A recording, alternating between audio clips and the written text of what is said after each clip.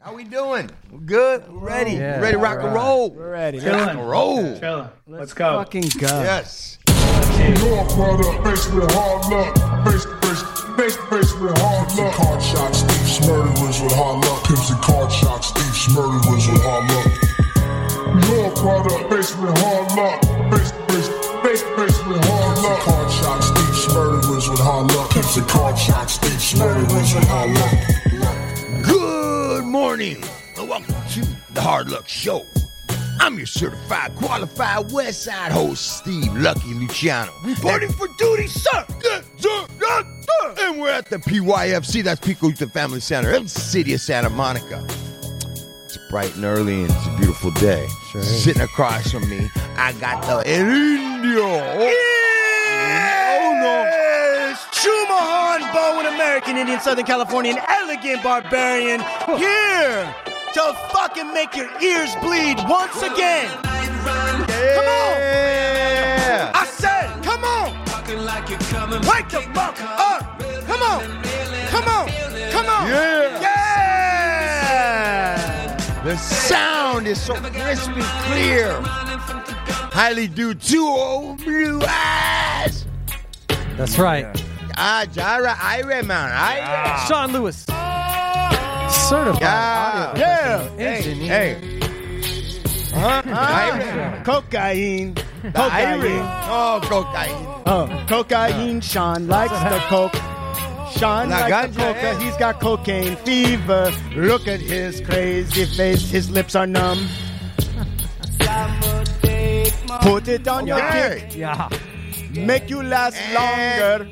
Talking about extraordinary, we have our extraordinary showrunner, Mr. Ryan Shorts. Running fucking extraordinary shows. What You up, putting fellas? it together on a daily Oh, basis. man. Your beef Again. is mine. Yeah. All right. Big Schwartz. His beef Schwartz. is your beef. Where's the beef?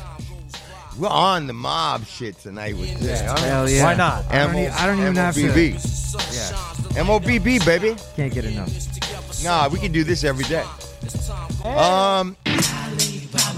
You heard it. The way you see this is via our man Ali, our visual Ali. Alibaba and the 40 Thieves. Alibaba and the 40 Thieves. Alibaba and the 40 Thieves. Ali. Yo, what's good? All right. Ollie on the visuals. You already know. Yeah, Man, time that's it an is. excited dude, bro. He's Right. nobody more excited Fucking than Ali. no one brings the energy. Holy shit, bro. Any chance that you're going to be doing play-by-play commentary for the NFL Super Bowl weekend? I doubt it. All right. Sean, this is your guy. Right. What's the intro music for this guy? Shit, man. This crazy guy. Yeah. I got There we go. Now it's time for our wrap-up. Come on. Let's give it Who is it? everything we've got. We got my boy James Moreau. Artificial amateurs run it all amazing. Analytically, I assault, animate things. Broken barriers bound. And James Moreau is who the fuck is Okay, that guy? so I met James back in Boulder, Colorado, I guess. Boulder. And James is a co-founder of Jet Protocol, which is a crypto. Can you tell us what Jet Protocol is? Yeah, I mean, essentially, it's borrowing and lending on the blockchain. You know, if you have an asset on a blockchain and you want to borrow U.S. dollar stable coins against it, that's how borrowing and lending works at a super basic level. And we had a few things on top of it, but borrowing and lending's been done on Ethereum. We're doing it on Solana. There's some benefits to that. We can go into it, but yeah, basically borrowing and lending on the blockchain. That's what we do. What's it called? Jet what? Jet Protocol. Jet Protocol. So that has nothing to do with Jet Magazine, which is an African-American Yeah. publication? Not officially, but All right. yeah. Very good. Very good. How did you... So you met him in Boulder? How did you guys meet in Boulder? He's a shut-in. Sean's a shut-in. So how does he meet James Moreau? It was through my wife. And then my wife was really into like the blog scene and like, yeah. Back in the day. Was she was blogging? She was like, Like, she what'd was she into say? She blogging? advertising and Okay. marketing. Okay.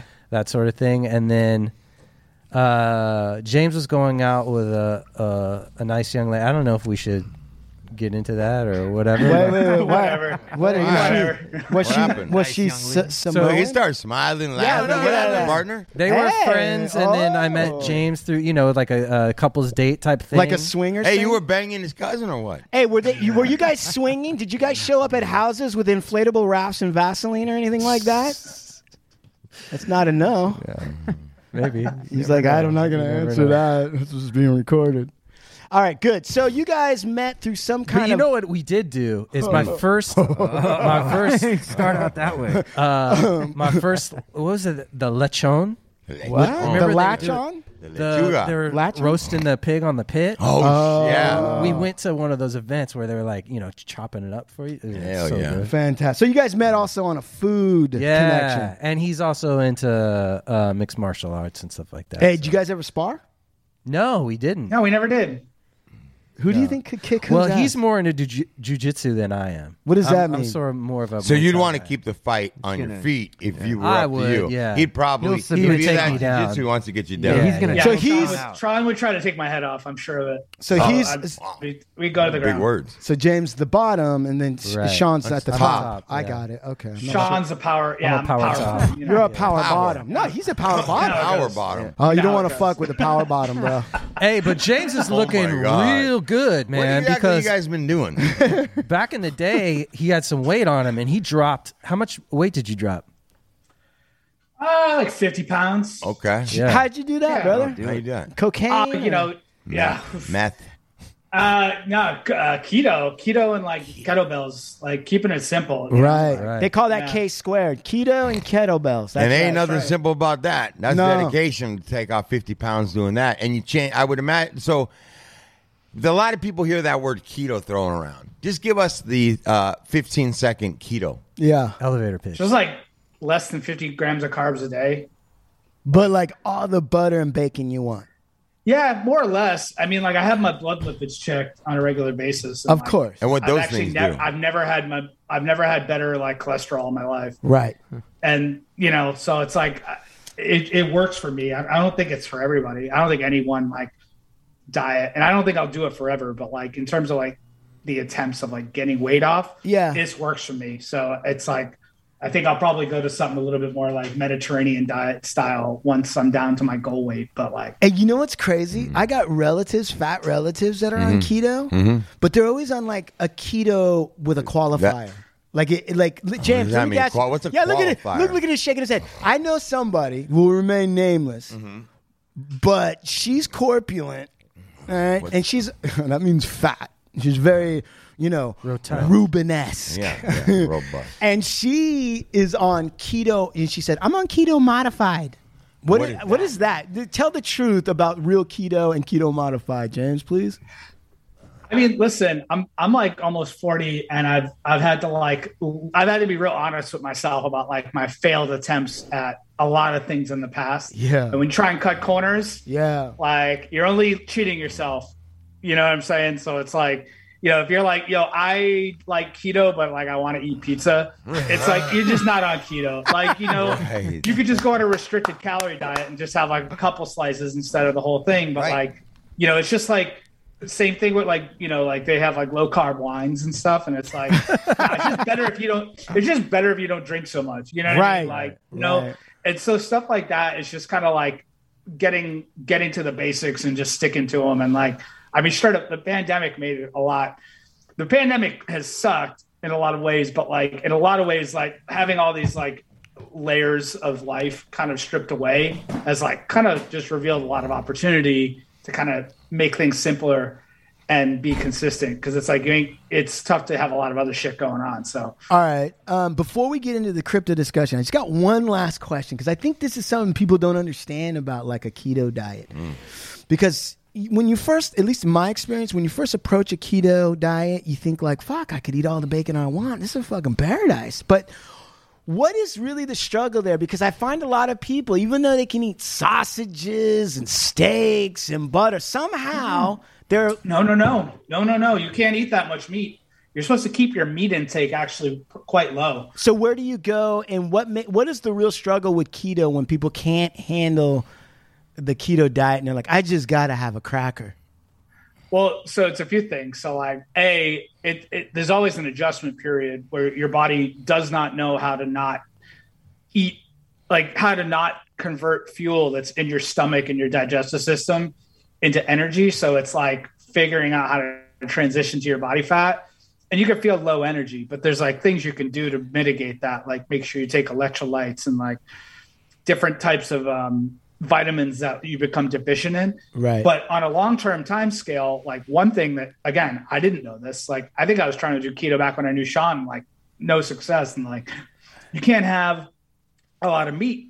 You can have a lot of fat, but and vegetables. Like you're supposed to have a lot, like tons of salad and like fat, and then like very moderate meat. I think it's supposed to be like between 4 to 6 ounces of meat per meal, unless you're like really active, like a bodybuilder, like, you know, going to jiu-jitsu, like working out hard, and you got like 8 ounces. But like eating a pound of steak in a sitting is actually puts you out of ketosis. And so I think like it's a very odd way of eating for people. And I just think like it's kind of extreme. It's hard to like operate. It's hard to go out to a restaurant and truly eat keto. And so I think a lot of people just like enjoy the social aspects of eating. They feel insecure about their dietary needs. And they're just like, I'd rather enjoy this moment with these people.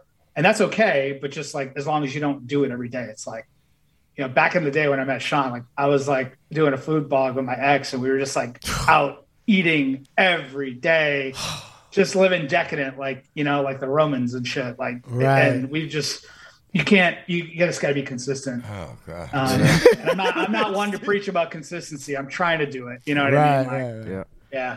So, having understood your dietary qualifications for talking about cryptocurrency, why don't we now turn to so Sean, your idea for this show regarding cryptocurrency is what? Well, I just wanted him to come on and kind of explain the whole like DeFi, decentralized market to a bunch of gorillas. Okay, so let's talk to the main gorilla, Steve, who's wondering, like, wait a minute, is that an insult? What the fuck did he just say? Steve, what is your understanding of what blockchain cryptocurrency actually is? Bitcoin, you know, Ethereum, all that bullshit. I mean, my understanding is that these are different forms of currency now. And our currency, the U.S. dollar, is so kind of like screwed up in many ways because it's a big lie. And this may very well, who knows, but it's an alternative, and people are getting behind it. And I think a lot of people thought it was a joke and it wasn't going to work. And I don't think it's still not past the acid test. I think we still need to go further, but it's another currency, man, and people are getting behind it. And the more people get behind it, the more it solidifies and makes it one. And I think there's a few. I don't know that all of them, because there's a lot of people popping up with this type of currency, but I don't know how many people fit in that space. But look, I'm a believer now that more and more, when I started seeing crypto machines pop up, like ATM machines, I really started taking a second look at things because I was skeptical. I didn't grow up in that era. But I do. I'm interested in finding out and learning more. I know that we're talking about cryptocurrency and blockchain, but I have to say, and I don't want to go down a rabbit hole on NFTs, but I approach the NFT market in a very similar way. Like the NFT market, I'm not completely clear on. I've had people that are in it try and explain it and say to me that they're still not 1,000, you know, like. Right. So it's interesting, and I want to talk, and I want to know more. I crave to know more about this information. That's what I can tell you. Okay, and Schwartz, the other gorilla in the room, what? Gorilla's in the mist. No, in the morning mist. I also want to learn more about it. I have a couple friends who have bought and dabbled in Bitcoin and Dogecoin and some of the other things like that.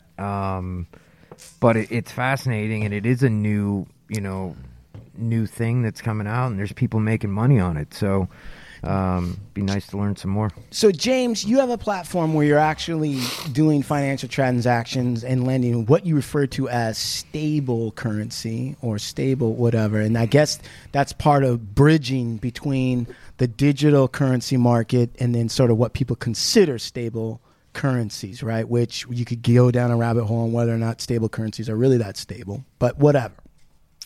You've just heard a soupçon, a potpourri, a poo-poo platter, if you will. A poo-poo platter. Of various approaches or thoughts and first impressions about digital currency. Is this uncommon? What's your experience, and what do you add to the discussion?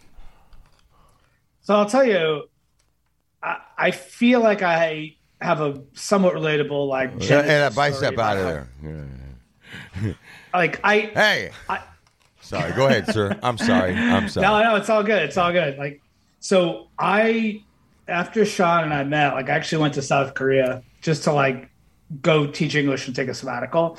And I hadn't gotten into the space yet. I didn't know anything about it. I had heard a little bit about, like, Bitcoin. This is like 2013, 2014. Right. And so at the time I had, like, a pretty crazy student loan, like a lot of, like, Gen Xers do and Gen Y, and, like, so I was just, like, going overseas to teach English to pay my bills, essentially, like, and have a good time. And so I was trying to send money home using the SWIFT remittance system. I don't know if anybody in the room has ever sent a wire overseas. Like, right. It's a remittance, but typically they cost anywhere from $35 or up. It can take 5 days. It's usually not very quick. And so I filled out a form incorrectly when I was doing mine, and my bank account in Korea got shut down because they just flagged me. They flagged me for something. Wow. And so I was sweating because my grandmother co-signed my student loan. And I'm like, I can't have them docking her Social Security check. You know, my late grandmother, rest in peace. Rest in peace. Rest in power. You know, I was like, I got to do something. I have to figure out a way to get money back to the United States to pay this bill. And so what I did was I did some research, and I realized, like, maybe I could do something with crypto. And I just kind of racked my brain. And essentially what I was able to do was I went to a Bitcoin club. It's called the Bitcoin Center in Itaewon, which is like a pretty dope neighborhood in Seoul. And I bought Bitcoin using Korean cash, which is called won, and had it on a digital wallet, like, on my phone, right? And then I had my mom send me, like, some bill statements back from back home, like, that were getting delivered to her house still. And I was able to, like, use those and my picture of my photo ID to set up a Coinbase account, which is like a crypto exchange. Hold on. Yeah, let's stop right there, because I can already feel the confusion hitting me in the face around the room. Go ahead. First of all, what is a digital wallet? Yeah. So, like, with cryptocurrency, you could have, like, so actually I will, you'll see the point that I'm getting at in a second. And I will absolutely, because I actually have a deep expertise in digital wallets. Right. I want to get into it and explain it. But essentially the meat of the story is that I was able to take money. I was able to take Korean cash, buy cryptocurrency, and get it back home through Coinbase by connecting it to my bank. Okay. So I created, like, a black market remittance system for myself that was cheaper and faster than the regular remittance system. And it was this aha moment to me because, you know, Itaewon is actually, like, a very, like, immigrant heavy neighborhood, like, all kinds of people from, like, the Middle East and Africa and stuff like that. And, like, a lot of the vendors out there, like Western Union, are, like, really extractive of people. Like, the people come, like, I know people come to America from, like, their home country. They work hard and they send money home, but they get a huge chunk of money taken out every single transaction. And so for me, I understood, like, this is cool because, like, I'm a white guy traveling and working overseas, like, you know, privilege as hell. And I still found myself in a position of having no control over my money. And so that was my aha moment. And so essentially, like that's what got me into this space. And that was 2014, and so fast forward a few years, I worked for a major wallet called MetaMask, and I don't know if anybody in the room has used MetaMask before, but basically it's a wallet on Ethereum. And okay, hold on. Wait, 1 second. I just somebody said, they used MetaMask, the wallet. Who was that? That was me. Who's me? Ali. Okay, you have a MetaMask wallet, or you used it? Yeah, I have one. Okay, thank you. I just wanted to know. All right, cool. That's very cool, Ali. Just trying to understand what's going on here. Okay, so you were working I got my people in the room. Right. So you were working for a MetaMask. Mm-hmm. At what capacity were you working at MetaMask? So I was doing like community management and technical support. So basically just like helping people that were brand new to the space figure out how to use a wallet. Got it. And so going back to your question, right. The beauty about cryptocurrency is that you have options about how you manage your money. And there's two terms that's important to understand: custodial versus non-custodial. If you think about like custody. Hold on. Steve, do you know anything about being in custody? Yeah. Oh, yeah. Okay. All right, go ahead. We were clear on that concept. Okay. All right, cool. So custodial wallets are like a bank. Okay. So you are storing your cryptocurrency on somebody else's hardware or software or machines. And when you want to withdraw or you want to do something, you need to submit a transaction and get approval from somebody that, like, through a program that manages that on your behalf, similar to a bank. Like, your money's actually not yours. Like, you deposit money, they go lend it out. And then, like, if you want to take money out, essentially, like, they have these levers in the banking system that make that work most of the time. Hold on. So I kind of understand that. Even in the sort of physical world of quote unquote money and banks, it's still a little bit complicated what you're laying out there. But so you're saying, so first and foremost, a wallet though, when you say wallet, what is the wallet itself actually? Is it? So it's a piece of software that is connected to that cryptocurrency network that can tell you how many units of cryptocurrency you have. Got it. And so hold on. Custodial. Hold on, wait. Let's wait, because listen, I'm not the smartest guy, but I'm also not the dumbest guy. I'm still trying to parse this out. And believe it or not, this might be like a remedial crypto thing. So you're saying that a wallet. So how does anybody know that the wallet belongs to you, though? Well, so for a custodial wallet, you sign up like you would for any service. You submit your name, some ID, banking information. You're able to move money to and from your bank. Got it. It's just like signing up for a bank account, really. Okay, so when you sign up for a custodial wallet, meaning one that, so you sign up for this wallet, it would be similar to the process of signing up to bank, but we're talking about the internet or whatever mobile app, so it would be similar to signing up for, let's say, Venmo, a Venmo, Cash App, or Zelle, or even there's some similarities in a sense to what you sign up on and the forms you fill out or the electronic forms to even getting like a Google account. That's, you sign up, you give them a username, they know who you are. How do they internally, do they assign you a number that's unique to you so that they know when this number shows up that, okay, these transactions belong to this person? Yeah, I mean, you have something called a private. So on custodial, it's not exactly like that, and there's different systems of how they manage capital. But with a non-custodial wallet, where actually, I want to make sure I answered all your questions about custodial. Go ahead. You actually kind of dovetail this into the non-custodial wallet. So a non-custodial wallet is a piece of software that you can run on your phone or on your computer or on something called a hardware wallet, which I don't have one within arm's reach, but essentially it's like kind of looks like a USB stick. And what it is it's software that gives you a public key, which is a string of numbers and letters that is associated programmatically with a private key. And so Your public key is sort of like your mailing address. I guess you wouldn't want to give your mailing address out to too many people, but like if you think about like, if you think about, or maybe like a debit card, like your public, you could receive funds. You could share your public key to anybody and receive funds to it, but nobody could ever take funds from your account balance. Okay, so right there, let's just maybe put it in an analogy. So in the same way that you could tell somebody your account number so they can send you money, if you don't give them the password, they can't do anything with it. They can't take anything out. Right? That's right. Okay, keep going, please.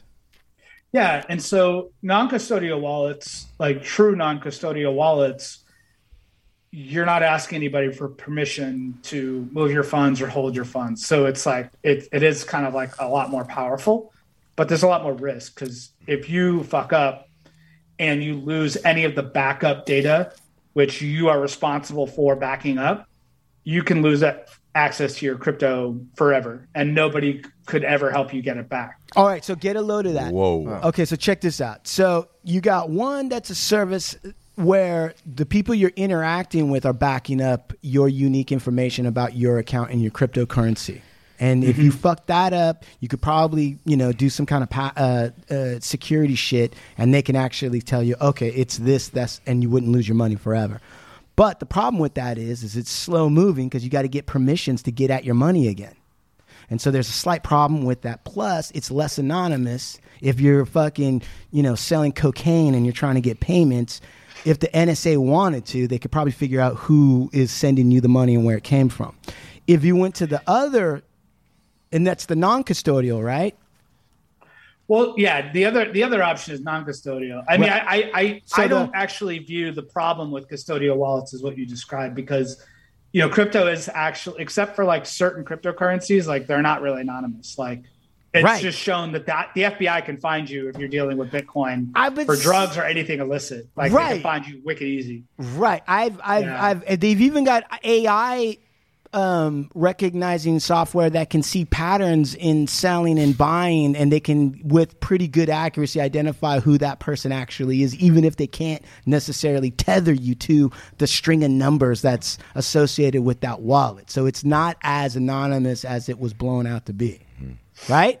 Yeah. So one of the biggest problems with this is like if you're flagged for whatever reason as an individual, which, obviously, like, again, I go back to like being in Korea. Like I got flagged because I filled out a form incorrectly. Like, I wasn't doing anything nefarious. I was earning money teaching English. But like you could get flagged fairly or unfairly by one of these custodial wallets and just have your funds seized. And there's nothing you can do about it. A non-custodial wallet, like, and if it's truly non-custodial and there's no back doors, like nobody can do that to you. Right. Nobody can take, nobody can take that away from you. And so I've always worked on the non-custodial side of things. Really, like that's really where my work has lied so far. Right. Okay. So let me ask you, when you're saying that, I don't mean to sound dumb, but so you developed an app software to be able to move money around, coin-based money. Is that correct? So in reality, like there's a few ways to get cryptocurrency, right? So you could sell goods and services hand to hand like you would with cash. So like, I got some rims I want to show Sean. I tell him like, it's 0.1 Bitcoin. And he could give that to me from his mobile non-custodial wallet to me at my mobile non-custodial wallet. Mm-hmm. And that transaction is between him and I. Like nobody else is an intermediary of that besides the network of like the cryptocurrency network we're operating on, which is distributed and so that is one way of getting crypto is like selling. Yeah. So Steve, do you understand kind of what he laid out there? I know you understand the basic pieces, but he's saying there's no one in between that exchange. Meaning the IRS ain't going to get in the middle of that exchange if it's they don't know $50,000 exchange. I mean, there's no way to know about it. Like if you're truly having if you truly have like a non-custodial wallet that you only use as a non-custodial wallet, like you're not registering with anybody. So it has no identity tied to you. So in this network, right, which he said is distributive, which must be a term of art to the crypto world. What does distributive mean? Just lay that out real quick. It's open source software, which open source software just means anybody can run it. Like, it's free and open on the internet. Anybody can go to GitHub and download this software and operate on the network as, like, you know, on Bitcoin, they're miners. On other cryptocurrencies, like the one I work on, that they're called, you know, staker, like proof of stake operations. So okay, hold on. Anybody can run these nodes in a network. Okay, so a node. Okay, so a node essentially is just a couple places where maybe individuals are connecting and crossing like a knot in a net. Okay, so these are nodes, and it's not centralized in the sense of there's not one giant institution where all of the lines of communication go into a center hub where there's some Uber facility. Like Babel, like it's not like that. Yeah, exactly. Like, where some super entity can actually monitor all the communications that are going between. It's dispersed because everyone has access. It's not open source as in open source like a VD or something. It's open source. So everybody can take this and use it however they want, and so that's one of the reasons why it's called distributive, because it's distributed way out. There's nobody it's decentralized, or decentralized, yeah. There's no one at everybody can get it. Right. There's no big homie at the top that's running the whole thing. Okay. So what he's saying, though, is in that regard, you could use an app on your phone that has a unique license plate number to you and your crypto, right? You might have $10 in your crypto. Wouldn't be called that, but that's what it is.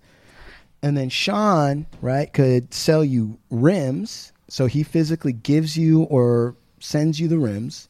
And then you get Sean's unique license plate number, and you send your little $10 to that license plate number. That's never put into cash, where somebody who's a merchant would take the cash and then have to go to the bank to deposit it, where the government was going to see deposits coming in and money going out. And we're all aware of the fact that at the 10,000 mark threshold, anybody doing anything, it's got to be reported, right?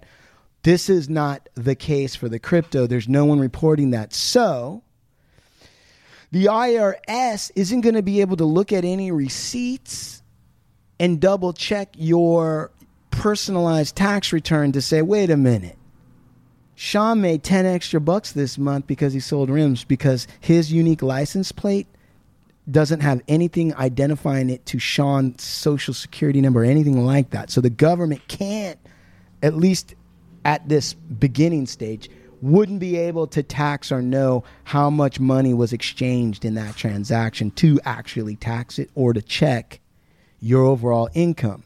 Now, the government, let's say you have your, license plate, your unique license plate for your digital money, right?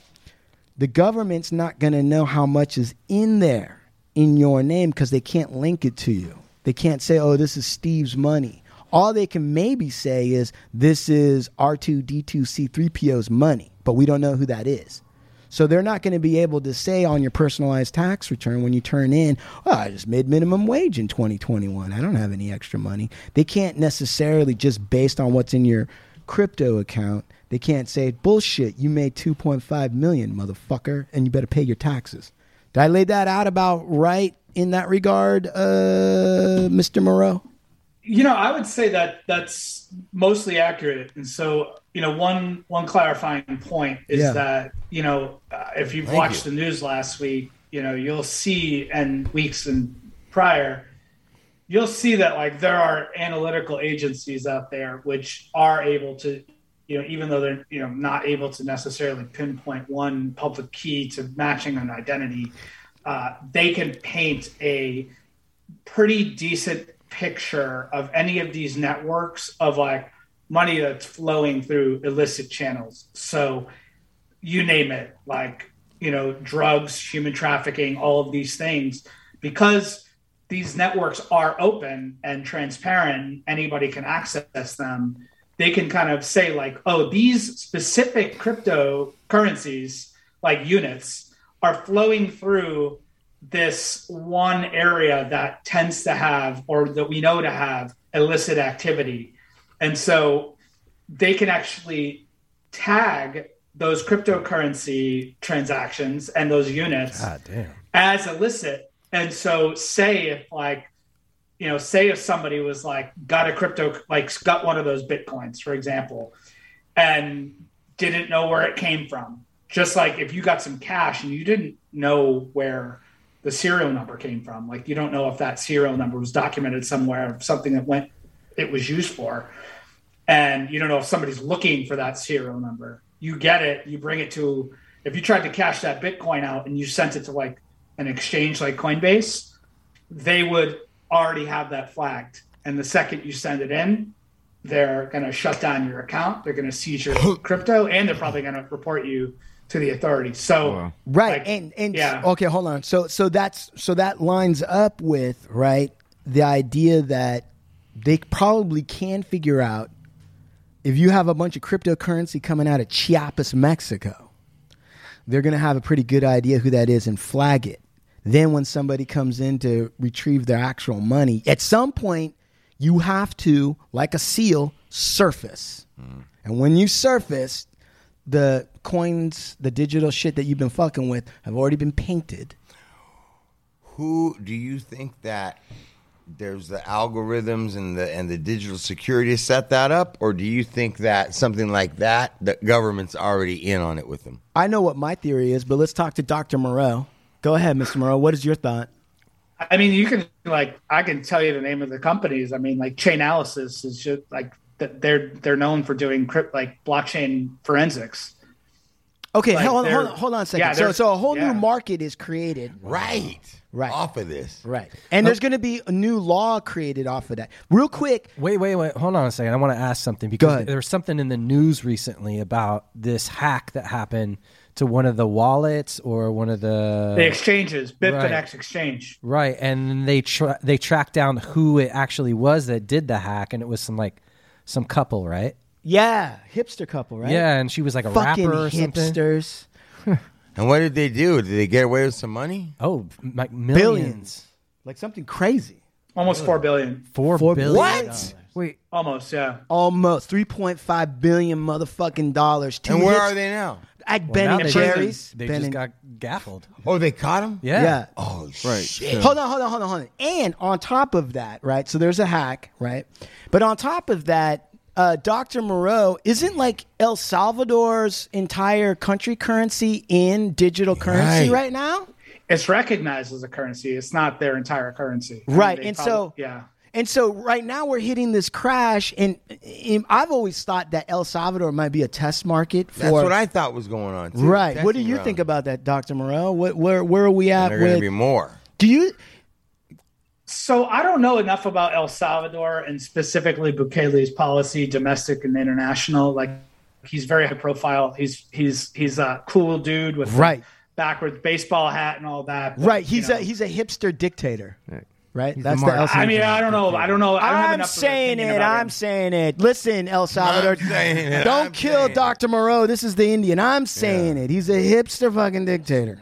So, but I mean, if you look at a lot of the countries that operate on the dollar system, who trade like the U.S. dollar is the currency of the it's the reserve currency of the world. So like when things are traded, it's traded in U.S. dollars, which depending on a country's local currency's value, like it usually doesn't work out well in their favor. I mean, they may get access to like goods and services that they wouldn't have otherwise in terms of trade, but their debts are pretty huge in U.S. dollars. So like basically because of what you were alluding to earlier, like a few folks in the room were alluding to earlier, is like the U.S. dollar with all of the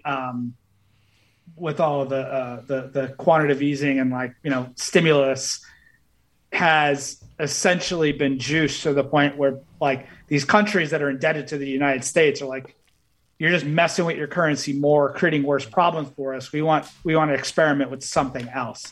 And because Bitcoin is the oldest and largest cryptocurrency and has a lot of properties that make it really tough to mess with from an emission standpoint, because there's a fixed rate of emissions.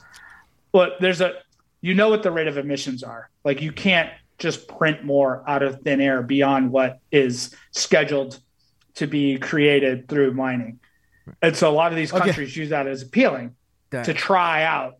But I mean, it's like the earliest days. I mean, the earliest of early days to see whether it's going to work and how it's going to work. Okay, so before we get going, just to give us a sense of when he says the earliest days, this is nearly like or analogous to when the system that countries were using, like Rome and all such, before they had minted coins, when it was still to a certain extent either we've all agreed that a precious metal is going to represent a certain amount or quote unquote barter or whatever that is, right? And then at some point, right, somebody's like, well, why don't we just fucking turn it over to money, like paper fucking things? They're almost like bills of exchange. It's almost like invoices. It's almost like accounts receivables, which is how people in the medieval era were basically in Italy doing their monetary programs. They had these, you would export, but the guy wouldn't pay you in gold because it was hard to protect and insure against. So you would just take his IOU or bill of receivables, use that internally to turn that into something else, and it would just get passed around. At some point, somebody was like, let's just fucking have money. And then I won't even get into how China invented money way before everyone else. So I'm not even going to get into that, but that is something. So where we're at with crypto going from, because there was people who were like, I can't do shit with paper. Like real old timers that were like, paper? I wipe my ass with paper. How am I going to fucking... Right, I want gold. Bullshit. Right. Bullshit on you. But then eventually... Is that us now? No, kind of. There's like, right, there's some people that are like digital. I don't even see it. Right. It's in the air. Where is it? Get it. I don't understand. And they're like, bullshit on you. I'm putting money under my mattress. Right. Right. What is crypto mining? Can you tell us a little bit about great that? question. Yeah, so I mean, like, in terms of creating more dollars in the United States system, like the Federal Reserve can, issue, like it's just numbers in the Federal Reserve. Like they can just create more, right? Wait. I'm sorry. Let me just, for everyone listening, and I put Sean up on this, and this is going to your mining question. Let me just hit everyone to something serious. Check out Colin Drum, DRUMM, on YouTube, and he will explain what a mint really is and how bankers make money off mints and how the government actually makes money off mints. And so I want to hear that. Yeah. So Dr. Moreau is correct. They can just print more money, but the common assumption that printing more money automatically causes inflation is bullshit. That's actually not true. And it's counter to all the fucking economist witch doctors that are out there that pump that shit out there. But there is a function and there's a reason why they print, and there's a cost that goes into it, and there's a way of controlling how the money comes in and out of a country based on what the Fed is doing. These are well-known banking rules. But so going back to Dr. Moreau and talking about, so Colin Drum, DRUMM, amazing, real fucking dude. Oh, yeah. Going back to it though, so in the digital, so they don't just print more money in cryptocurrency. How do they actually make more money that goes into the system to be exchanged? How is that mining done? Yeah, so with mining, like if you assume there's going to be a distributed system, how do you trust other participants in the system? So it has to be through code that everybody is sophisticated to know how it works can verify, right? And so there's rules in the code, especially with Bitcoin, with proof of work mining. That's what it's called, just proof of work. And I'll get into why it's called that. That every certain fixed amount of time, that a new block in the blockchain will be created. And what's in those blocks is just lists of transactions. Sean sent me something. I sent my wife something, like whoever, like transactions are competing based off of the fees that they're paying to the network miners to get included in these blocks. Okay. So if we have a bunch of transactions being made into a block, all of the network, the decentralized network, has to agree that these transactions are true and correct. And so essentially through cryptography, and guys, I'm not like, in terms of like technical expertise, like I can speak to a high level, like there's a limit to how deep I can get, but is my best explanation about this is like everybody has to agree that what is being added to the record, the blockchain, is 100% accurate. And so all of these miners essentially operate in Bitcoin, in the Bitcoin network, the proof of work network. They operate these things called ASIC miners, and they're just computers built only to do really hard cryptographic math problems to compete with one another using just like brute force, how much electricity can be turned into computing power. Right. To get, yeah. Okay, so let me no. So I understand what you're saying, and let me see if I can kind of rephrase it so it's a little bit, because sure, we're not cryptographers. But the issue is essentially this. The digital currency, right, in order to get an accounting or a balancing, quote unquote, of the books, and for values to be agreed upon and for transactions to be agreed upon, it's all written in computer code language.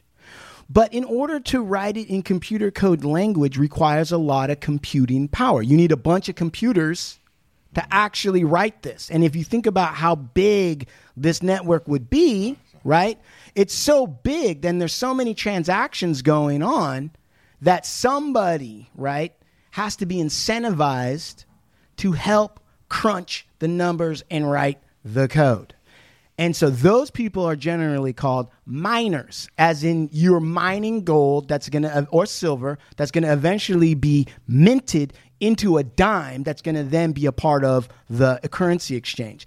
In this case, though, the miners are helping write the records of all the transactions. And those records can never be changed. Once Sean sells you the rims and you give him $10, forever, so long as there's a computer in existence in the galaxy somewhere, that will always be a part of the record, can never be undone, can never be changed, can never be taken off the books so that Sean's company looks like it's making more money than it really is. But it takes a lot of computing power to get that done. And so these miners, and there's all these, believe me, a whole strategy. Because think how about, do they make money at it? Hold on. Yeah, exactly. So he can explain that. I think you earn actual coins as you process. Okay. So that's the mining. But the thing is each like, new block. So every miner is competing to mine the next block. And if they mine the next block, there's an emission, there's a predetermined emission, which will be given to whoever mines that block. Right. And so they're paid in the Bitcoin. So think about King Sam and my cousin, right? As soon as he heard that, he thought, gold rush, I'm going to get my laptop out and I'm going to start mining, and I'm just going to set it on automate, and it's just going to do that thing, and I'm going to be mining Bitcoin, and maybe in like a year, I'll get a full Bitcoin, which is now worth 50 grand. That's like 50 grand being paid. Let's just get it going. But it's not so simple, right, Dr. Moreau? Well, no, I mean, like I said, the ASIC miners are basically purpose-specific computers. Like, they don't do anything else except mine Bitcoin. And you don't buy just one. I mean, I'm sure you all have heard about like how much electricity in the world is used to mine crypto. And it's like, I think it's surpassed like the country of Ireland's total consumption of electricity. Right. So in order to, right, set up a mining operation, it's almost the same thing. And they designed it this way, that it would cost a real corporate miner to go into a country and actually try to take metal out of the earth. It's that labor energy intensive. So you can't just use your old laptop to mine shit and fucking get rich. You actually have to have computers that are dedicated specifically only to that.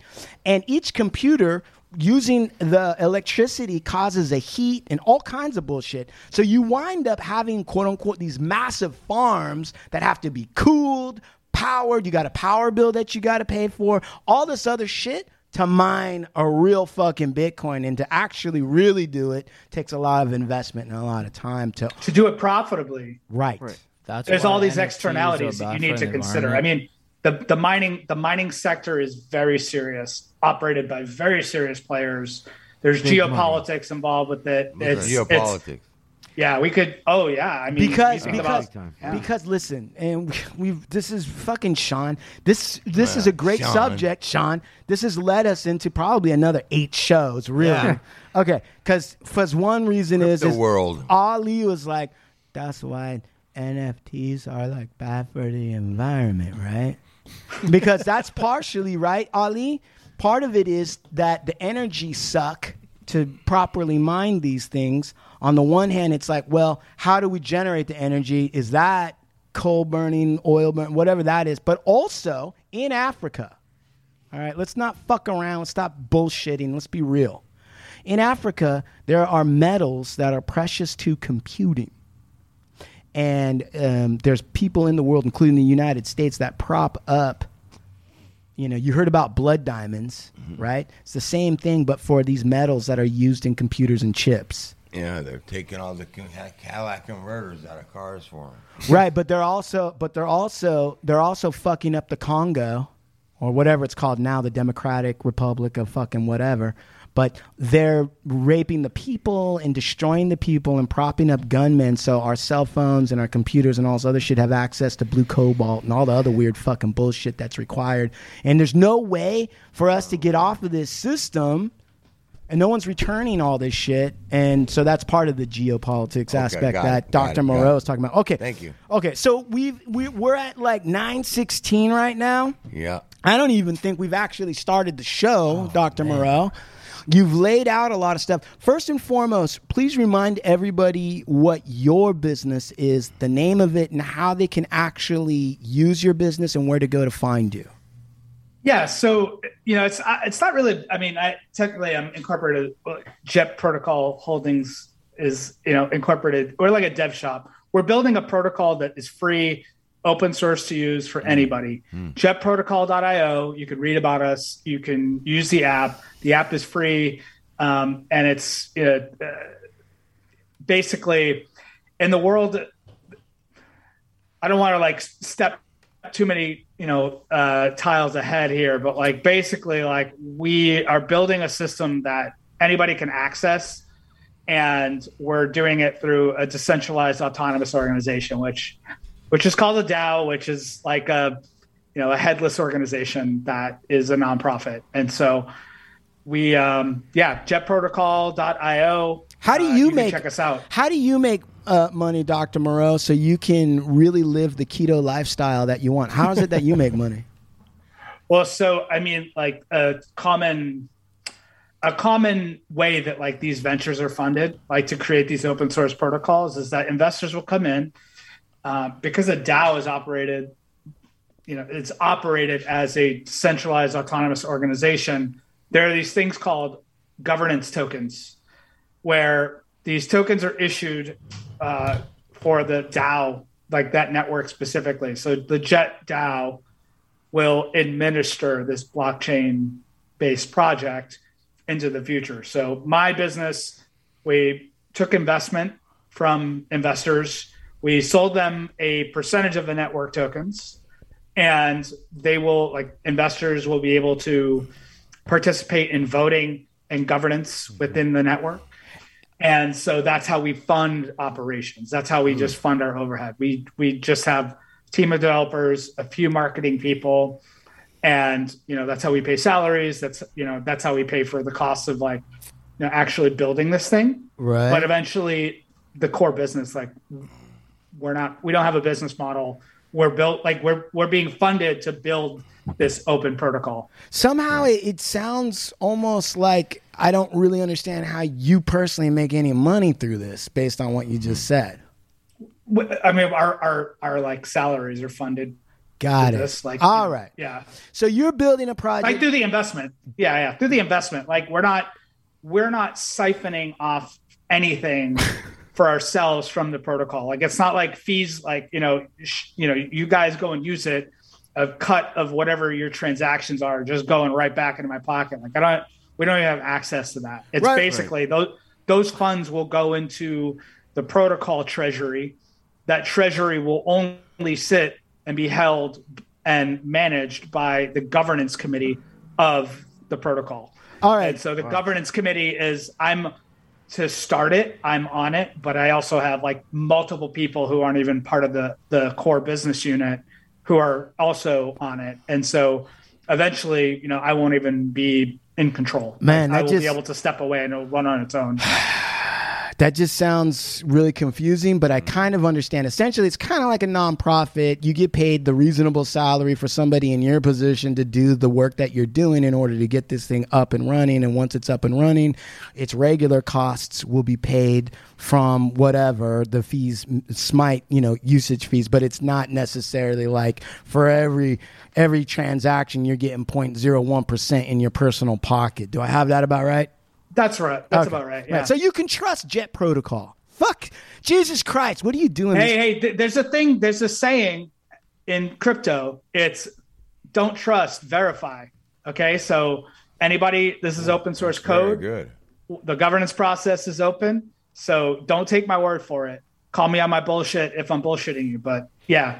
All right. Don't trust. Verify. All right. So listen, you see this gentleman right here, this scary gentleman who looks very fierce with his arms folded, named Ali. He's going to be checking into your bullshit, Dr. Moreau. You don't want him on your ass, bro. Let me tell you. Do the acid test with Ali. Hey, Dr. Moreau, can we count on you to come back and explain what the fuck a gas fee is in relation to cryptocurrency? Yeah, man. We want you to break down NFTs to us, too. Right. Yeah. I can talk about NFTs as well. Yeah, let's do NFT show. We need at least a 3-parter with him. Yeah, at least. Right. We need at least a 3-parter with this guy. Hey, by the way, I was just hit by my marketing people. They just announced that Coca-Cola fell out as a sponsor and that potentially Jet Protocol might be able to get on the show as a regular sponsor. Wow. So, let the protocol committee and the governance board dynamics know about that opportunity. Right. We might be willing to work with them for a small percentage of each transaction.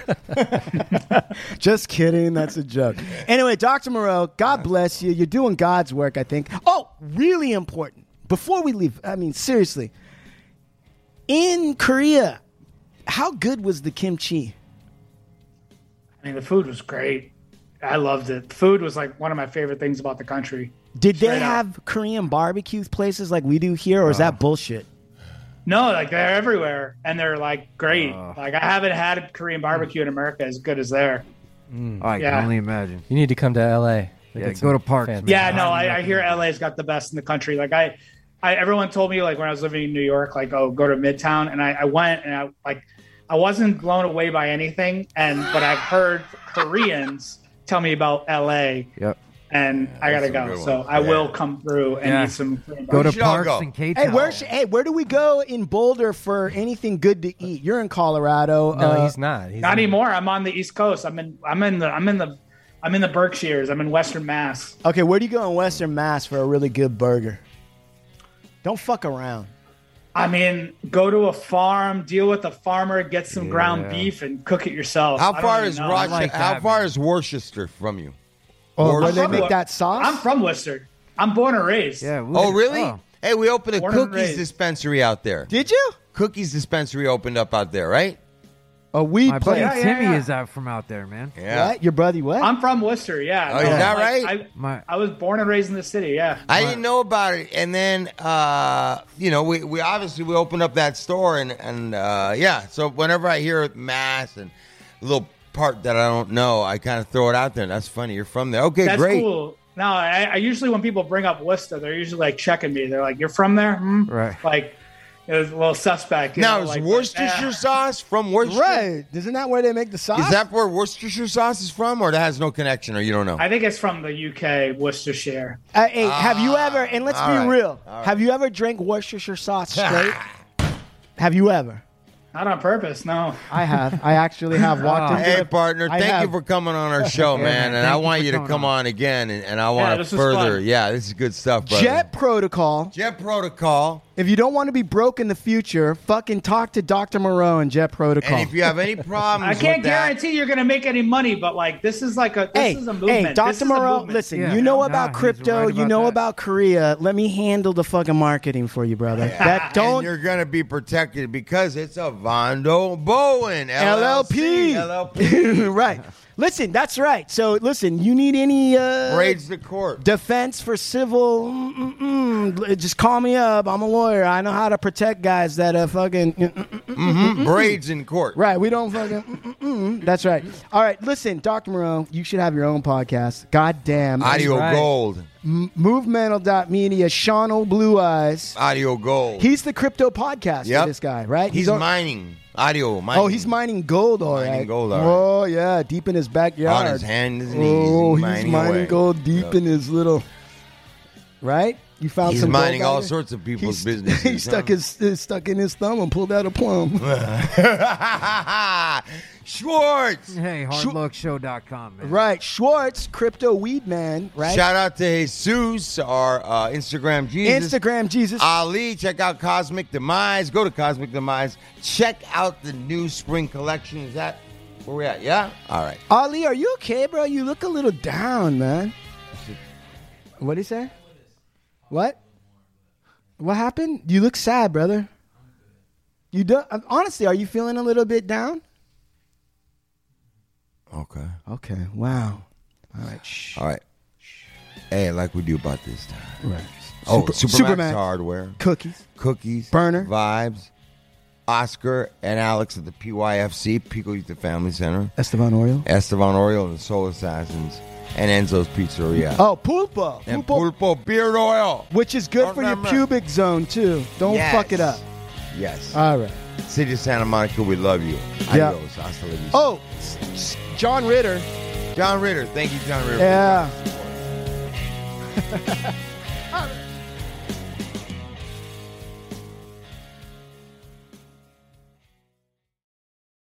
At Parker, our purpose is simple.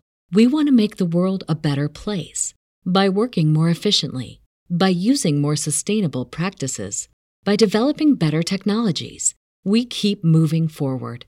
With each new idea, innovation, and partnership, we're one step closer to fulfilling our purpose every single day. To find out more, visit parker.com/purpose. Parker, engineering your success.